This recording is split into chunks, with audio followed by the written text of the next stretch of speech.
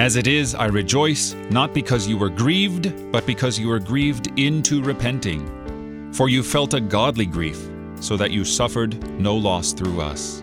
For godly grief produces a repentance that leads to salvation without regret, whereas worldly grief produces death. 2 Corinthians 7, 9 and 10. In these verses, Paul expounds for us what it is to be grieved in a godly way. He says it outright. Godly grief, when we are confronted with our sins and the result of them, the effects of them on our lives and the lives of others, we are moved with godly grief to repent of these sins.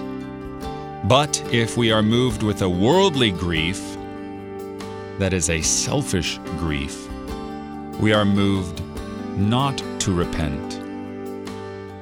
It's so sad that how many in our world this day repent in a worldly way. I'm sorry I got caught for this, that, or the other. I'm sorry for myself. This is not godly repentance.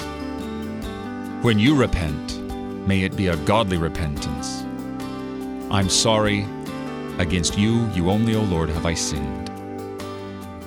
You're listening to Oratio, part of your morning drive for the soul, here on Worldwide KFUO, Christ for you, anytime, anywhere.